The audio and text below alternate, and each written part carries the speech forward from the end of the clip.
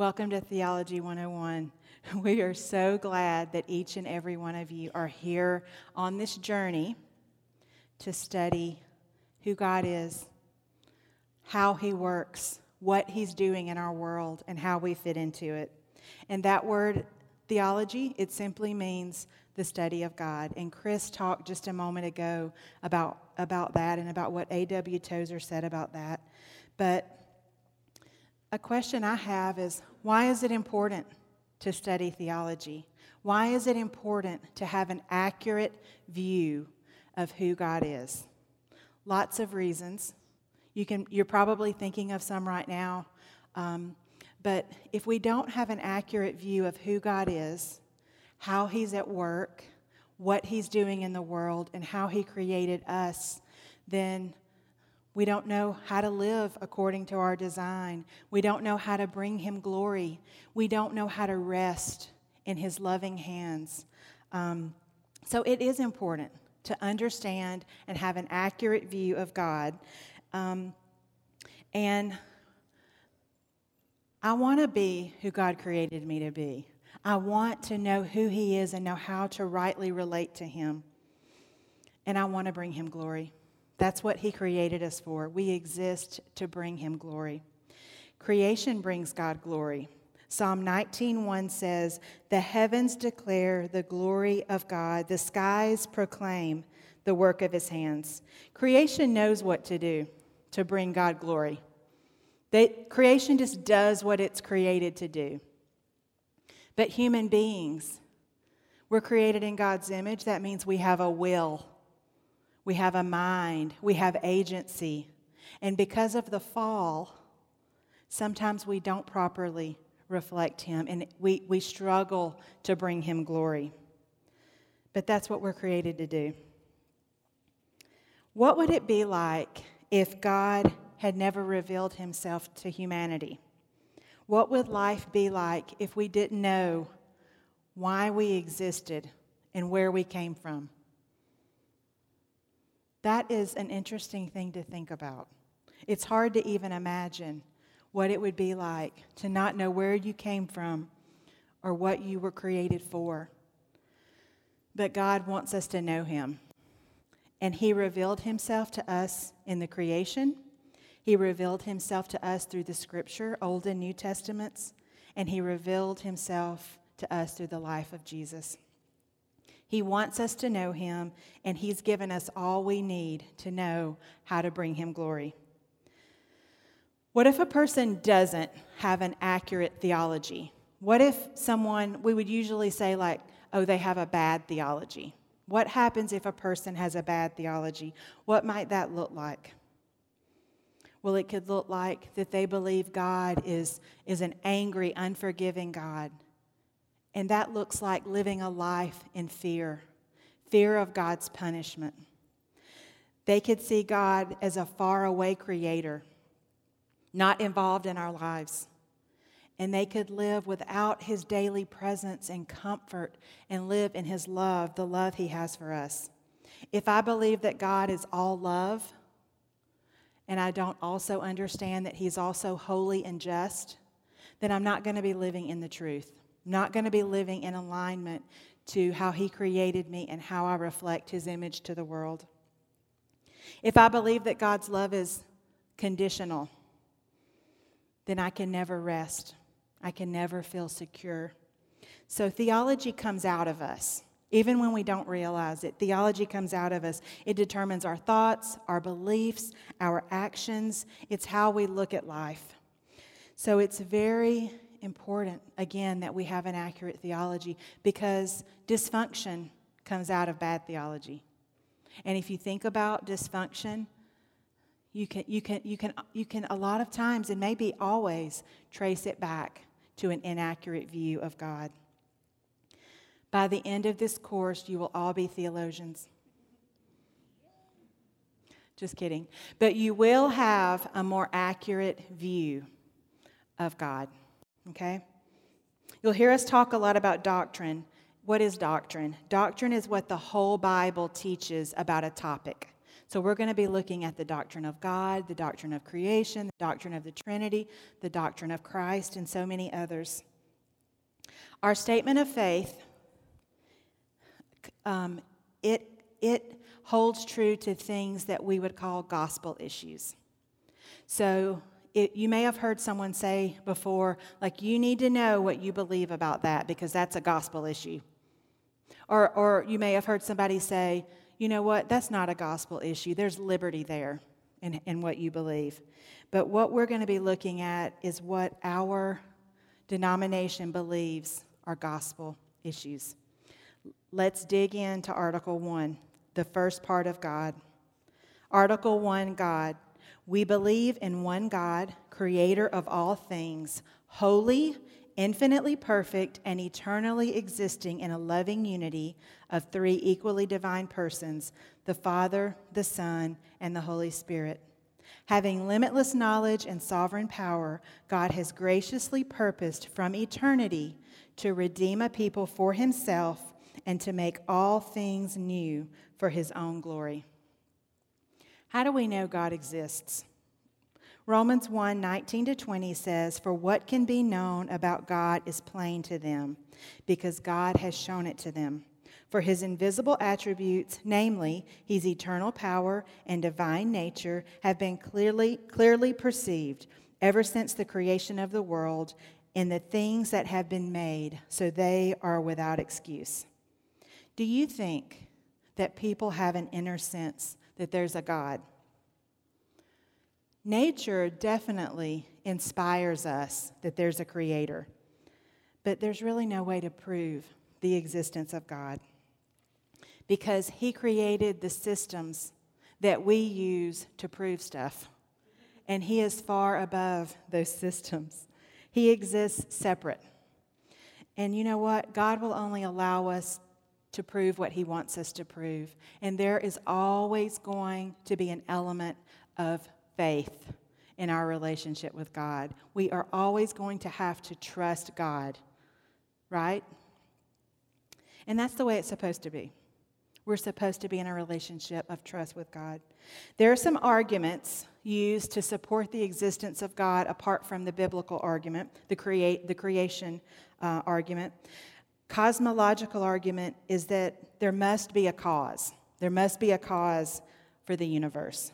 The teleological argument is that the world is designed with so much order and harmony and purpose that there has to be a designer. The ontological argument has to do with the philosophy of existence and being. And you know what? That argument was like too hard for me to learn. I'm sorry, I could not grasp it. It was like, I do not get this at all. So that is one, and you can dig deeper into that if you want to. The moral argument, man has a sense of right and wrong and fairness and justice, so there must be a God who is the source of right and wrong.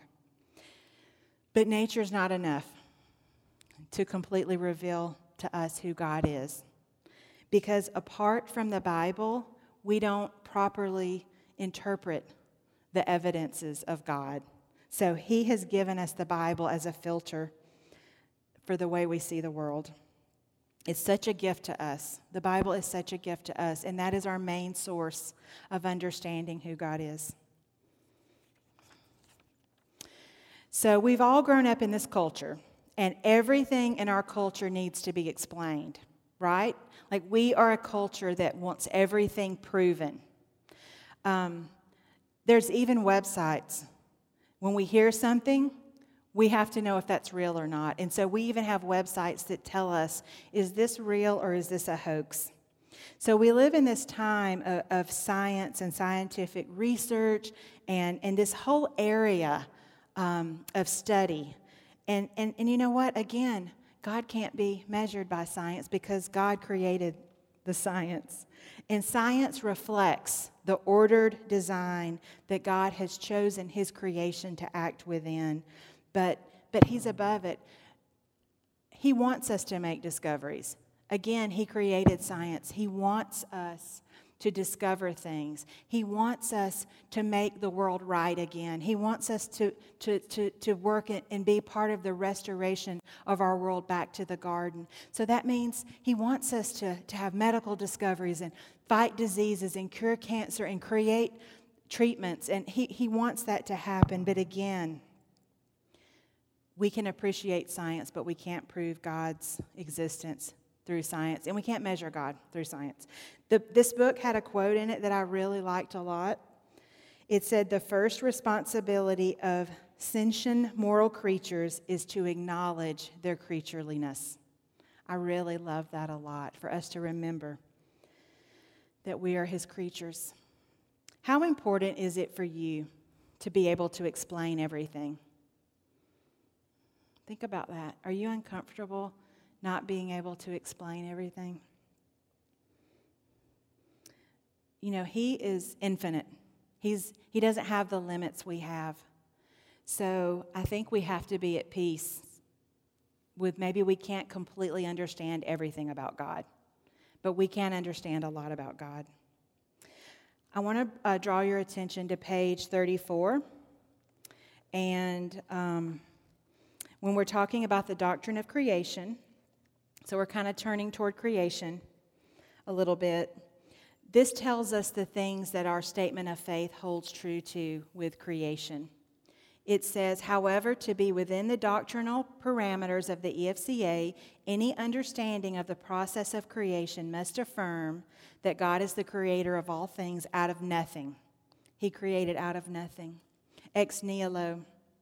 That He pronounced His creation very good, that God created with order and purpose, that God is the sovereign ruler over all creation, which by His personal and particular providence He sustains, that God created the first humans, the historical, Adam and Eve, uniquely in His image, and that through their sin, all humanity, along with this created order, is now fallen. So as I said, we can know a lot about God, but not everything because God is incomprehensible. Psalm 145:3 says, "Great is the Lord and greatly to be praised. His greatness is unsearchable." We can't be equal to Him. We can't figure Him out completely. We can't change Him. He's unchanging. He is who we are. He is who He is, and we live in His world. Have you ever heard somebody say, like, we just live in his or her world? Right? We're just existing, but really only God. That's only true about God. We live in His world. He's holy. That means He's utterly unique and separate from us. And I find holiness kind of a difficult concept to grasp. And I was thinking about, why is this such a difficult concept to grasp? And I think it's because in our culture, there's nothing that I would say is holy. You know, there's just nothing that relates to God like that, and that's okay. I did watch a video that the Bible Project produced on holiness, so I do want to encourage you. That was a really good video if you want to go and read a little bit or listen to a little bit more about God's holiness. He's inherently perfect. He always does what's right because His nature is perfection. He always does what's right because He is right. He's the one who tells us what's right. And His nature is the establishment of rightness. You know, He doesn't lean into rightness or put on rightness. He doesn't put on perfection. It is who He is. He's perfect, and His nature reflects what's perfect. A few months ago, a younger person, we were reading a passage, and this person said, well, I don't really believe that that's God. And I said, well, that's what this passage says about God. And this person said, well, I don't believe that about God. And if I can think of a better God than what that God is, then I'm going to believe, I don't believe in that God. And so, I mean, we really can't do that, though, can we? First of all, we can't come up with a better God than who God is. And God is God. So we can't change who He is. He is perfect. He is holy. and he's distinct from creation. He made it, he rules over it. And the word to describe that of being like bigger than creation, being so far above creation, is transcendent. God is transcendent. But yet he's still involved in creation. And the word for that is immanent. He's transcendent. He's so far above creation, but he still remains in creation, and he's involved in creation. So he's transcendent and he's immanent. Paul says in Acts 17 that God gives all men life and breath and everything, and that in him we live and move and have our being. And we read about his transcendence and his immanence in Ephesians 4:6, and it says, "One God and Father of us all, who is above all and through all and in all." If you want to study some other views of God, one is material. I'm not telling you to do this, by the way. Is this like if you want to kind of geek out on some of the other arguments and some of the other views of God? Materialism, that view believes that God's non-existent. The only thing existent is material, is matter. And so that would mean that the immaterial soul wouldn't exist in that view. Pantheism says that God is the whole universe. So God would have no distinct personality. He can't be holy in this view because evil would be a part of God as well. Dualism is the belief that God and the universe exist side by side as two forces, God and matter would kind of represent evil, kind of like this. I would say that would be kind of like Star Wars, these two forces. And deism is that God is not active in creation. So he's transcendent, but he's not immanent. Now, we're gonna kind of move toward our closing, which is looking at the doctrine of the Trinity. Now, this is one of the most confusing and hardest to explain doctrines, but it is one of the most important. The outer hard shell, the egg white and the yolk of an egg, the branches, trunk, and roots of a tree, the liquid, solid, and gaseous state of water, a three-leaf clover, a person who's a spouse, a parent, and a teacher. What do all of these things have in common? They've all been used to describe the Trinity, but they've all failed to do so. We can't come up with anything to describe the Trinity. Why is this so hard to explain? Again, kind of reminds me of the way I think of holiness. There's just nothing that we have to explain it. It's hard to explain. The 3 points of the Trinity are God is 3 distinct persons. All 3 persons are equally God, and God is one. God is 3 distinct persons. All 3 persons are equally God, and God is one. The word Trinity isn't even in the Bible.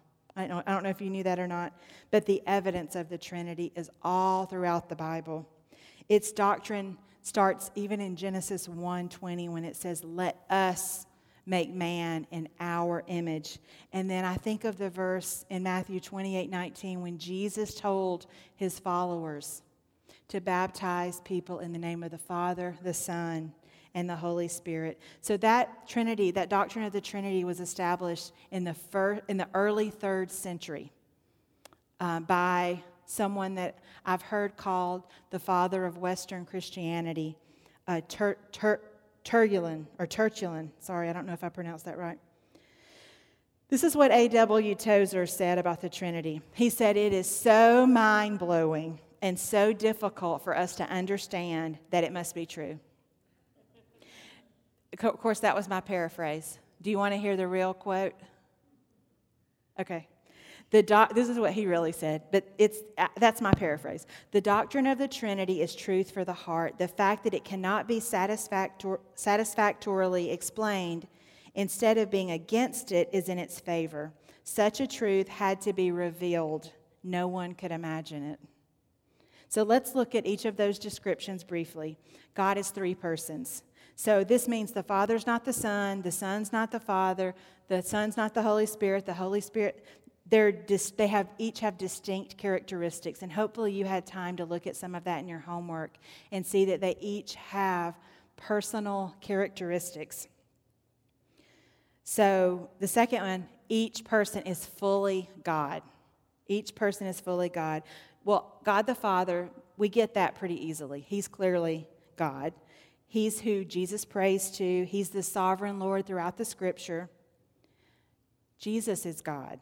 And in John, the first chapter, it says, the Word was with God, and the Word was God. And then a little bit later in verse 14, it says that God became man and dwelt among us.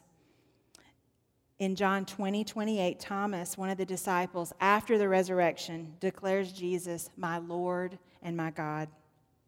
And the Holy Spirit is declared in the Scriptures as God. One of the verses there is Acts 5:3-4. Peter asks Ananias, why has Satan filled your heart to lie to the Holy Spirit? You have not lied to man, but to God.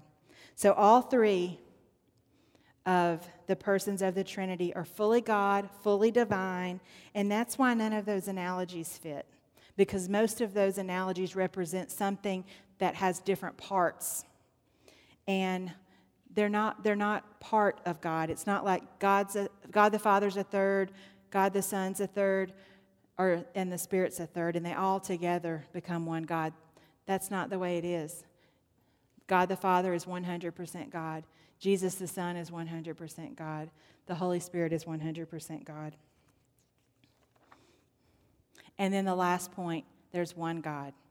There's one God. Deuteronomy 6:4 says, hear, O Israel, the Lord our God, the Lord is one. And you know what? There are lots of other verses that declare him to be one God. And at that time in culture, that needed to be clear, needed to be a distinction, because polytheism, the belief in multiple gods, was a perspective that people had then. So that had to be clear. There's one God. There's three persons, all equally God, but there's one God. Just a couple of other observations about the Trinity. They're in this eternally existing, loving union. Eternally existing, loving union. They've always been. When I was a child, that was like really hard for me to understand, because I'd say to my mom, where did God come from? She'd say, he's always been. And I could not wrap my brain around that. Did anybody else have that thought as a child? Like, how is that? Because everything that I experienced was either created or born. So I really had a hard time understanding that God has always been, Jesus has always been, the Holy Spirit has always existed eternally together in this loving union. And in this loving union, we see this relationship where they work together. In creation, we see that God the Father spoke the creative words. God the Son carried out the creative decrees. And God the Spirit was moving over the face of the waters. In redemption, God the Father planned redemption. God the Son accomplished redemption. And God the Holy Spirit was sent by the Father and the Son to apply redemption to us, to regenerate, empower, and guide us into sanctification. Now, if you believe that God is one person who does different jobs, then you would believe in modalism. It's one God that goes between three different modes. If you believe that Jesus wasn't fully God, then you're an Arian. Arianism is the view that Jesus was not, in fact, he wasn't deity. He wasn't God. Jehovah's Witnesses believe that, and also Mormons believe that he was human and he became God, that he wasn't eternally existing as fully God. And then lastly, if you believe there are three gods, because you believe, yes, they're fully God, then but yet they're not one, you would believe in tritheism, that there are three gods. So those are just some of the other views on the Trinity. But they have this community that they live within. And so I just think, like, what does God want to teach us through the Trinity? Like, we reflect God. We're created in his image. The Trinity is existing in this loving union. They're working together. They're in this community. You know what? They were eternally existing and complete before we existed. And they didn't need us. They don't need us. They exist in completeness. They love one another because they are love. Again, back to the kind of what I was saying about God's perfection, him being inherently perfect. They love because they are love. It's not like us where we have to like behave that way. We have to put on love. They are love, and so they are in this loving union. So what can we learn from the Trinity? I hope you have a great discussion in your small groups. I want to end with this verse because it might inspire us toward how we can try to live in that union. It's in John. It's when Jesus was praying before he was arrested, before he was put to death. It's John 17, verse 20 to 21. It says, I do not ask for these only, but also for those who will believe in me through their word, that they may all be one, just as you, Father, are in me, and I in you, that they also may be in us, so that the world may believe that you have sent me. The glory that you have given me, I have given to them, that they may be one, even as you are one. I in them, and you in me, that they may become perfectly one, so that the world may know that you sent me and loved them even as you loved me. Can you imagine? God loves us when we're in union with Christ, when we know Jesus. God loves us the way he loves Jesus. What? That is amazing. But God wants us to be one as believers. That's pretty amazing. I hope you guys have a wonderful time in your small groups. And let me pray for us. And then you guys are welcome to grab a cup of coffee in Colony Cafe. But if you don't know your small group room, let me know. But I hope you have a wonderful time discussing what we've talked about tonight. Let me pray. Father, we are so grateful that you want us to know you. Lord, you created us. You made us in your image. You love us, and you want us to be in an intimate relationship with you, and you want us to know who you really are. And Lord, it's so easy to get off on our theology, off on our understanding of who you are. So we're grateful to have this opportunity to study what the Scripture says about you, what you do, how you do it, and who you are. Help us, Lord, help us to just grasp who you are and what that means for how we bring you glory. I pray that you'll bless our time in our small groups and that we will really open up and really make discoveries together. And it's in your name we pray. Amen.